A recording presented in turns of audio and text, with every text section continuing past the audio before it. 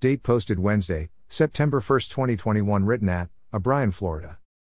Scripture from Luke 12:22-26. Translation, The Passion Translation, TPT Bible Text, 22. Jesus taught his disciples, saying, "Listen to me. Never let anxiety enter your hearts. Never worry about any of your needs, such as food or clothing. 23. For your life is infinitely more than just the food you eat or the clothing you wear. 24. Take the carefree birds as your example. Do you ever see them worry? They neither grow their own food nor put it in a storehouse for later.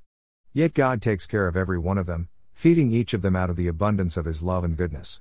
Isn't your life more precious to God than a bird? Be carefree in the care of God." 25. Does worry add anything to your life? Can it add one more year, or even one day? 26. So if worrying adds nothing, but actually subtracts from your life, why would you worry about God's care of you? Application: often we worry because we can't see what's ahead, nor the outcome we could expect from our current circumstances. However, the Word of God says that God is our provider and He will care for us even better than He does for the beautiful birds of the air. The awesome encouragement in this is that God not only knows our current needs, but in providing for us, He takes into consideration everything that could possibly cross our paths in the future. Allow me to share a personal experience. There are two families in this story, a father and his son. The father had reached an age where his heart was beginning to give him trouble, but he was retired, and since he had 5 children, I believe he felt relieved that he and his wife would be cared for. He was a Christian, so he also depended on God to watch over him and care for his every need. However, in the life of his oldest son, God began working on a plan to move him far away and continue his career in that foreign land. But his heart was broken when he told his dad about this move, because the dad felt like this would destroy his support system and separate his children, especially now as he was becoming older. Because of the direction felt from God, the son moved, just as he felt led by God. Within the first 18 months of being in his new home, his dad was rushed to medical professionals and hospitals very near to the son's new location, where they saved his life from a heart attack that was misdiagnosed in the dad's home country. Friends, I am the son in this story, and my dad sat down in tears after arriving home from the hospital and told me now I could see what God was doing for me, when He opened doors for you to move. You see, we absolutely cannot outdo God. He loved my dad, and was preparing a path for him to get the help that he needed when the time came. I felt like I was just blessed of God in how smoothly my move went, but God had a greater plan in mind for my dad. Praise the wonderful name of Jesus. Please know that I may be blind to the very real challenges that you may feel pressed upon you at this time, but let me assure you that our God is greater than all our troubles and worries, and He has His children's best interest in mind as they allow Him access. Be at peace, my friend, that our hand rests in the hand of the Creator of all things and He will never fail us.